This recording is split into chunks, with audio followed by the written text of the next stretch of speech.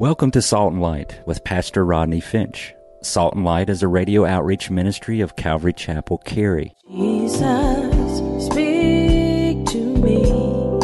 Open your word and reveal your heart to me. Salt and Light is a series of verse-by-verse studies through the Bible, focusing on its practical application to our everyday lives.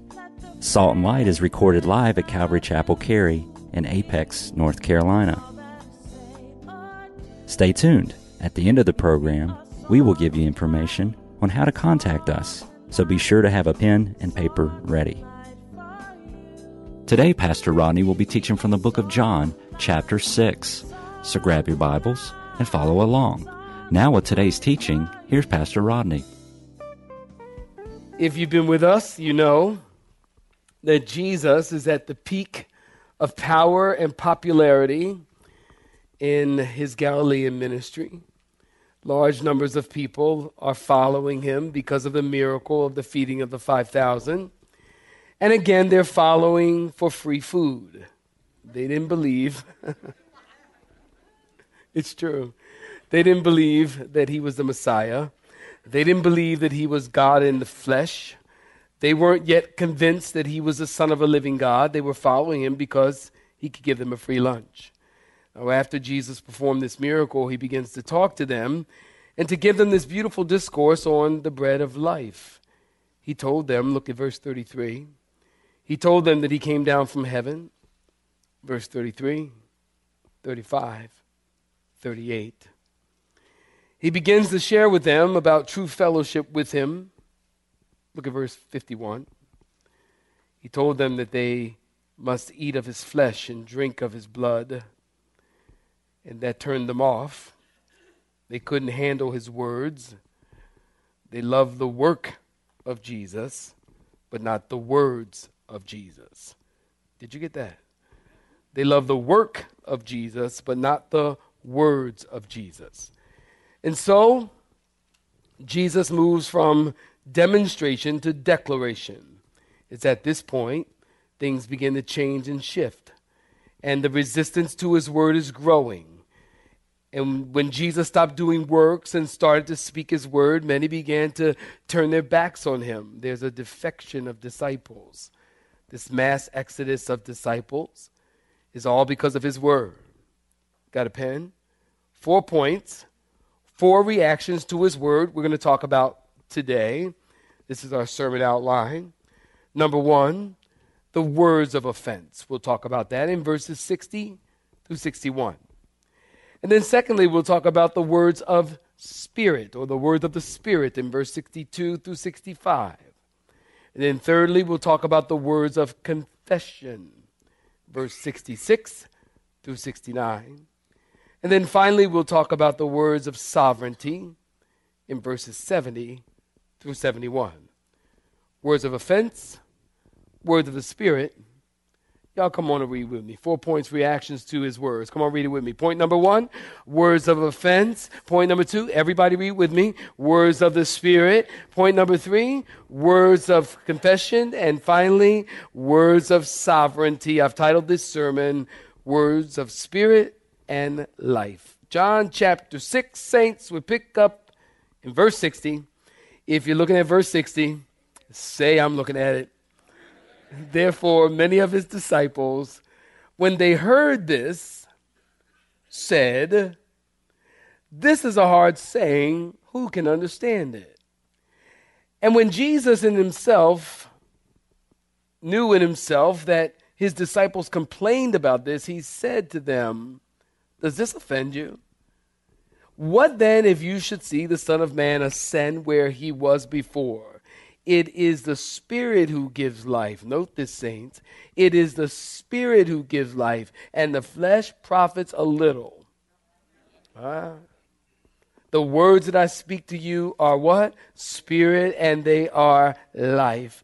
But there are some of you, Jesus said, who do not believe. But Jesus knew from the beginning who they were who did not believe and who would betray him. And he said, "Therefore, I have said to you that no one can come to me unless it has been granted to him by my Father." And from that time, many of his disciples went back and walked with him no more. And then Jesus said to the 12, do you also want to go away? But Simon Peter answered him and said, Lord, to whom shall we go? Underline that. You have the words of life. Also, we have come to believe and know that you are the Christ, the Son of the living God. And Jesus answered and said to them, did I not choose you, the 12, and one of you was a devil? He spoke of Judas Iscariot, the son of Simon, for it was he who would betray him, being one of the 12. Point number 1, saints, stop right there. Words of offense. Now, Calvary Chapel, help me out. When you see the word therefore, you want to find out what it's. Right. And the word therefore is referring back to what Jesus has talked about in the previous chapters, or the previous verses. Show of hands, were you with me in chapter 6? Show of hands. Okay, good. Then you know what he's talked about in the previous verse. Jesus is talking about not laboring for the food that perishes. Jesus said, I am the living bread, not like the manna in the wilderness. Jesus said, I am the true bread from heaven. I'm the living bread, in verse 51.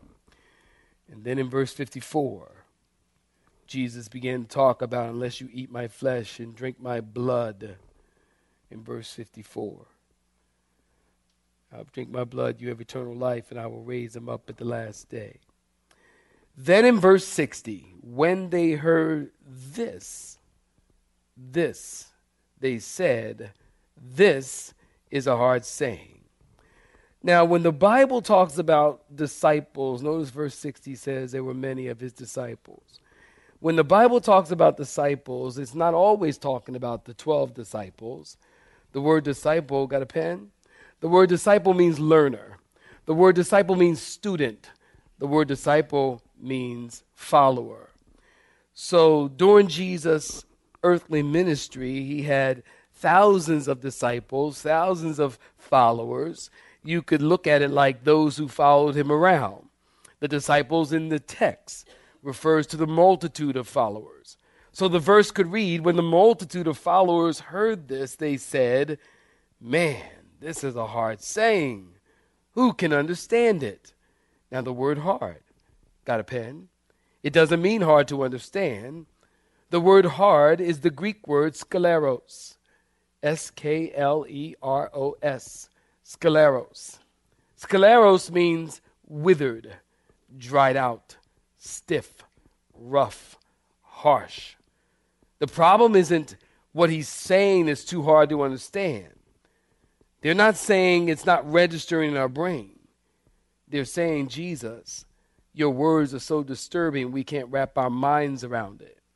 They're saying, Jesus, your words are objectionable. Jesus, your words are offensive. We don't want this stuff. We don't want to believe this stuff. Can I share something with you? I really think that's a problem in the church in the U.S. today. Preachers don't want to say anything that's hard or offensive today because they don't want people to turn away from them or to turn away from their churches. Say amen. They don't want people to leave their church, so they don't say anything offensive. You guys know me. I don't go out of my way to be offensive. I don't go out of my way to, say things that are controversial and try to offend people and that kind of thing. I don't do that. But I also believe that if God's word says something, then God's word says it. I didn't say it. God said it, so I'm going to say it.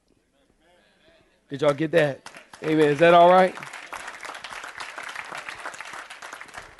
And sometimes God's word will offend you. You will be offended. God's word is higher than us. David prayed, Lord, lead me to the rock that is higher than I. God's word is higher than us. His ways are not our ways. His thoughts are not our thoughts. Who can know? He's higher than us. So naturally, things that he says are going to offend us. But we cannot just because there are things in scriptures that may be offensive to us, we cannot change the message of the scriptures. Because if you change the message of the scriptures, you are watering down the gospel. Am I right about it? And if you water down the gospel, then that's an anemic gospel. And an anemic gospel has no power. I'll wait while two people clap your hands. Lord. Pray for me. And churches, nowadays people don't want to offend. So we have seeker churches. Y'all heard of seeker churches? Raise your hand if you heard of a seeker church. Okay, that's some of you. But most of you do not know what a seeker church is. There are churches out there, and it's probably a good thing that you don't know, but I'm going to tell you right now so you can avoid them. There are churches out there called seeker churches, and these churches, they call themselves seeker sensitive. And in other words, they have designed their services around the non-believer or the seeker so that they don't offend the seeker, that they don't offend the non-believer. So they take words out like sin. They don't talk about sin because sin is offensive.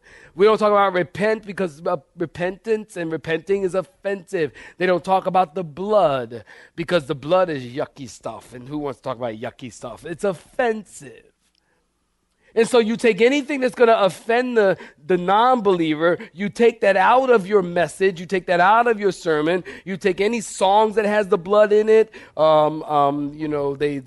They even, a lot of seeker churches take secular songs and play them in church and only change the lyrics here, there, and y'all know what I'm talking about. Change the lyrics a little bit so that it feels nice and hip and cool. I remember one time I went to a seeker church.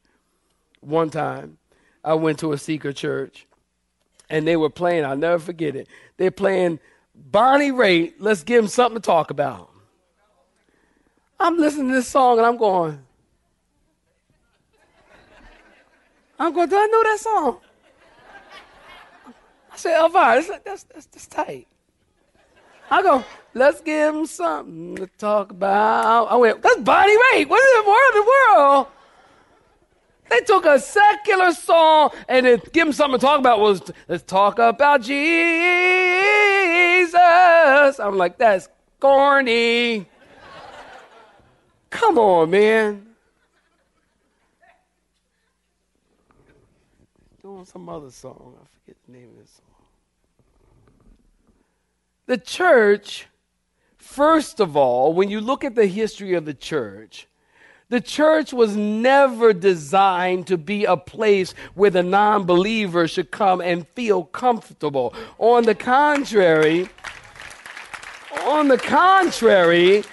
the church should be the place where the non-believer comes and feels uncomfortable, because it's in that place of feeling uncomfortable that's going to cause you to say, something's going on in here that's different than what I'm used to. I feel uncomfortable. And then the Holy Spirit's going to start ministering to you and touching your heart, and the word of God's going to go forth and worship, and people are going to be singing, and God's going to use his Spirit to draw you to the place where you give your life to Christ, where you will find comfort. So the church is supposed to be uncomfortable. Not only that, but if you look at the history of the early church, non-believers didn't go to church because they met in I'm going to say taverns. Pray for me, y'all. Third service. Goodness gracious. Some of y'all ain't praying. That's why I'm messing up. It's your fault. They met in caverns and tombs and graves and things of that nature, and places like that. So non-believers didn't come to these places. So the church should never be a place where we set up our services for the non-believer. Church is historically and still today, it is the church of the living God. Nobody can change that. Nobody has a right to change that. It is the church of God. It's the house of God. Didn't Jesus go into the temple and drive out the money changers and said, don't make my Father's house a den of thieves. It's God's house. And you and you and you and you and you and me and no one has a right to change the definition of God's house. And when you create these services for non-believers, all you're doing is giving them a place to remain in their sin. And they'll never, ever come to Christ because there'll never be an environment where their spirit is pricked. Pray for me. Where their heart is touched and they're drawn by the Holy Spirit. Unless the Father draw you, you cannot be saved.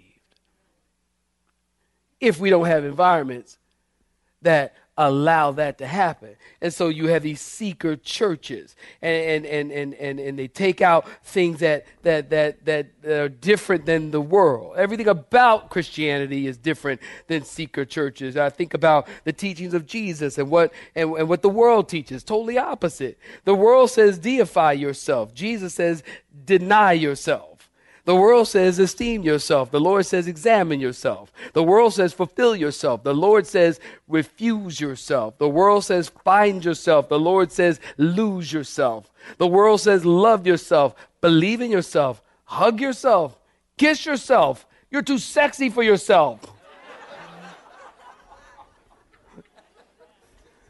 The world and the church is all about self. And when the preacher starts preaching about things that don't deify self, it's hard to hear because people love self. People love to hear sermons about good stuff, don't they? Pastor, why don't you preach more about love and faith and happiness and grace and butterflies? Hope and healing and heaven. Pastor, why don't you preach more about that? And when the pastor starts preaching about hell, or the pastor starts talking about false doctrine, or the pastor starts talking about people's favorite false teacher, because folks have their favorite false teacher. Y'all remember that study I did in Jude? Were y'all around there? Oh my God. Ay, ay, ay. I'll never do it again. I'm serious, but I'm not that I'm afraid to. I just don't need the headache. I'm getting too old for this. You know what? I'm just like, get the CD. I got plenty of this. Ay, ay, ay. Oy vey. That's ay, ay, ay in Hebrew.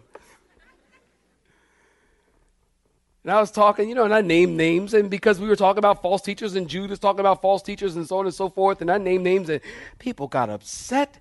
People, how dare you sending me emails? And I'm like, whoa, calm down. You're defending these people like you know them, like they paying you. Amen. I told y'all, pray for me. We're going to be here for a minute. It's third service, all right? Hope you bought your lunch. And they're defending people and all this and going and crazy and all this stuff. And I'm like, you know what? Listen, if they're preaching false doctrine, then someone needs to say something. Somebody needs to say something. Paul the apostle said to the church in Ephesus, he left those elders, he called them over to the island of Miletus, and he said, come over here, I want to talk to you. And he said, I'm going to tell you that there are going to be wolves and people that are going to rise up from among you, not sparing the flock of God. These false teachers, according to Paul, are in the church. They're in the church. They're here right now. Where you at? Stand up. Where you at? Stand up. They're in the church. They rise up from among you, he said, not sparing the flock. We can't water down the gospel. We got to be careful to teach the scriptures, to be faithful to what God has said. When Jesus talks about the blood, we talk about the blood. Worship leaders in some churches are instructed not to sing too much about the cross because there's a bummer if you sing about the cross, and don't sing about blood because it will offend people. C.H. Spurgeon said this about that. He said, there are some preachers who cannot or do not preach about the blood of Jesus Christ, and I have one thing to say to you concerning them. Never go to hear them. A ministry that does not have the blood in it is lifeless. Isn't that the truth? It's lifeless. It's lifeless. And Paul would say amen to that. As a matter of fact, Paul said it first. In 1 Corinthians chapter 1, verse 18, Paul said, "For the message of the cross is foolishness to those who are perishing, but to us who are being saved, it is" what? The power of God. It's the power of God. Without the cross, there is no Christianity. And without the bread of life that came down from heaven, there is no life. And when Jesus starts talking about that, they said, "This is hard." Look at verse 61. Jesus said, "Does this offend you?" Got a pen? That word offend is the Greek word scandalizo. We have the word scandalize, trap, stumble, snare. In other words, does my words trap you, Jesus says? Has my message destroyed your belief and your interest in me? Jesus is saying, have I killed your hope by my sermon? Is it too hard to swallow? Impossible to believe? Jesus is saying, when I did miracles, you could handle that, but do my words kill your attraction? And then notice they never reply. Notice that. They never reply. Point number 2, words of the Spirit in verse 62 through 65. Verse 62 is profound and awesome. Jesus says, "Does my sermon kill your hope?" And they don't reply. And Jesus says, "What if you see the Son of Man ascend where he was before?" Now, in this one verse, Jesus answers, if you've been with us in chapter 6, you know, Jesus answers 2 of their objections. One of their objections was the fact that he said that he came down from heaven. And they said, "You couldn't have come from heaven. We know your mom and your dad. We know Joseph and Mary." The second objection they had when Jesus said, "You must eat of my flesh and drink of my blood." They thought he was talking about cannibalism. Jesus wasn't talking about cannibalism. We talked about that not last week, but the week before. He was talking about fellowship. He's talking about unity and fellowship. Look at verse 62. Jesus said, "What if you shall see the Son of Man ascend where he was?" Jesus says, "You don't believe I came from heaven. If you see me go back there, would that be an indication that I came from there?" And the second thing, you think I'm talking about cannibalism. Well, if I go back to heaven with all my limbs, that means nobody ate me up. I'm going back to heaven the same way I came to earth, with all my body parts. Verse 62, Jesus doesn't only predict his ascension, but he uses it to answer the problem of their unbelief. Look at verse 63. "It is the Spirit that gives life. The flesh profits" what, saints? The flesh profits what, saints? The flesh profits what, saints? Nothing. It's the Spirit that gives life. Now, in the Greek language, there are 3 words for life. Write this down. First of all, we have the word bios. Bios. B-I-A-S. Bios. We have the word biology. Biosphere. Secondly, suko. In the Greek language, S-U-K-A. We have the word psychology or psychotic. That refers to the inner life or your thought life. And then we have the word zoe or Zoe, some people pronounce it. This word takes your focus off the earth and sends it heavenward. This word speaks of a quality of life that lasts forever, eternal life. That's the word that Jesus is using here. The Spirit of God brings life. It's the Spirit that gives life. The flesh profits what, saints? Nothing. Jesus says, I'm not talking about eating my body literally. I haven't come to be eaten alive. I've come that you might partake of my Spirit. It's my Spirit that is life-giving. Now, when Jesus talks about his Spirit, he's not all of a sudden talking about the Holy Spirit. He's not all of a sudden teaching about the new birth. When Jesus talks about his Spirit, he means all of his person and being. He's saying, it's not my body that I'm concerned with. It's the real me that I want you to have. Jesus is saying, it's not my physical body. Are you listening? It's not my physical body that needs to be in you. It's my spirit. So Jesus is trying to get the message to them and us. I don't want you to take my body. I want you to take me. You have been listening to Salt and Light, a radio outreach ministry of Pastor Rodney Finch and Calvary Chapel, Cary, located in Apex, North Carolina. Join Pastor Rodney Monday through Friday at this same time. For information regarding service times, you can contact us at 1-800-293-0923. That's 1-800-293-0923. You may listen to today's broadcast in its entirety by visiting the media library on our website at cccarry.org.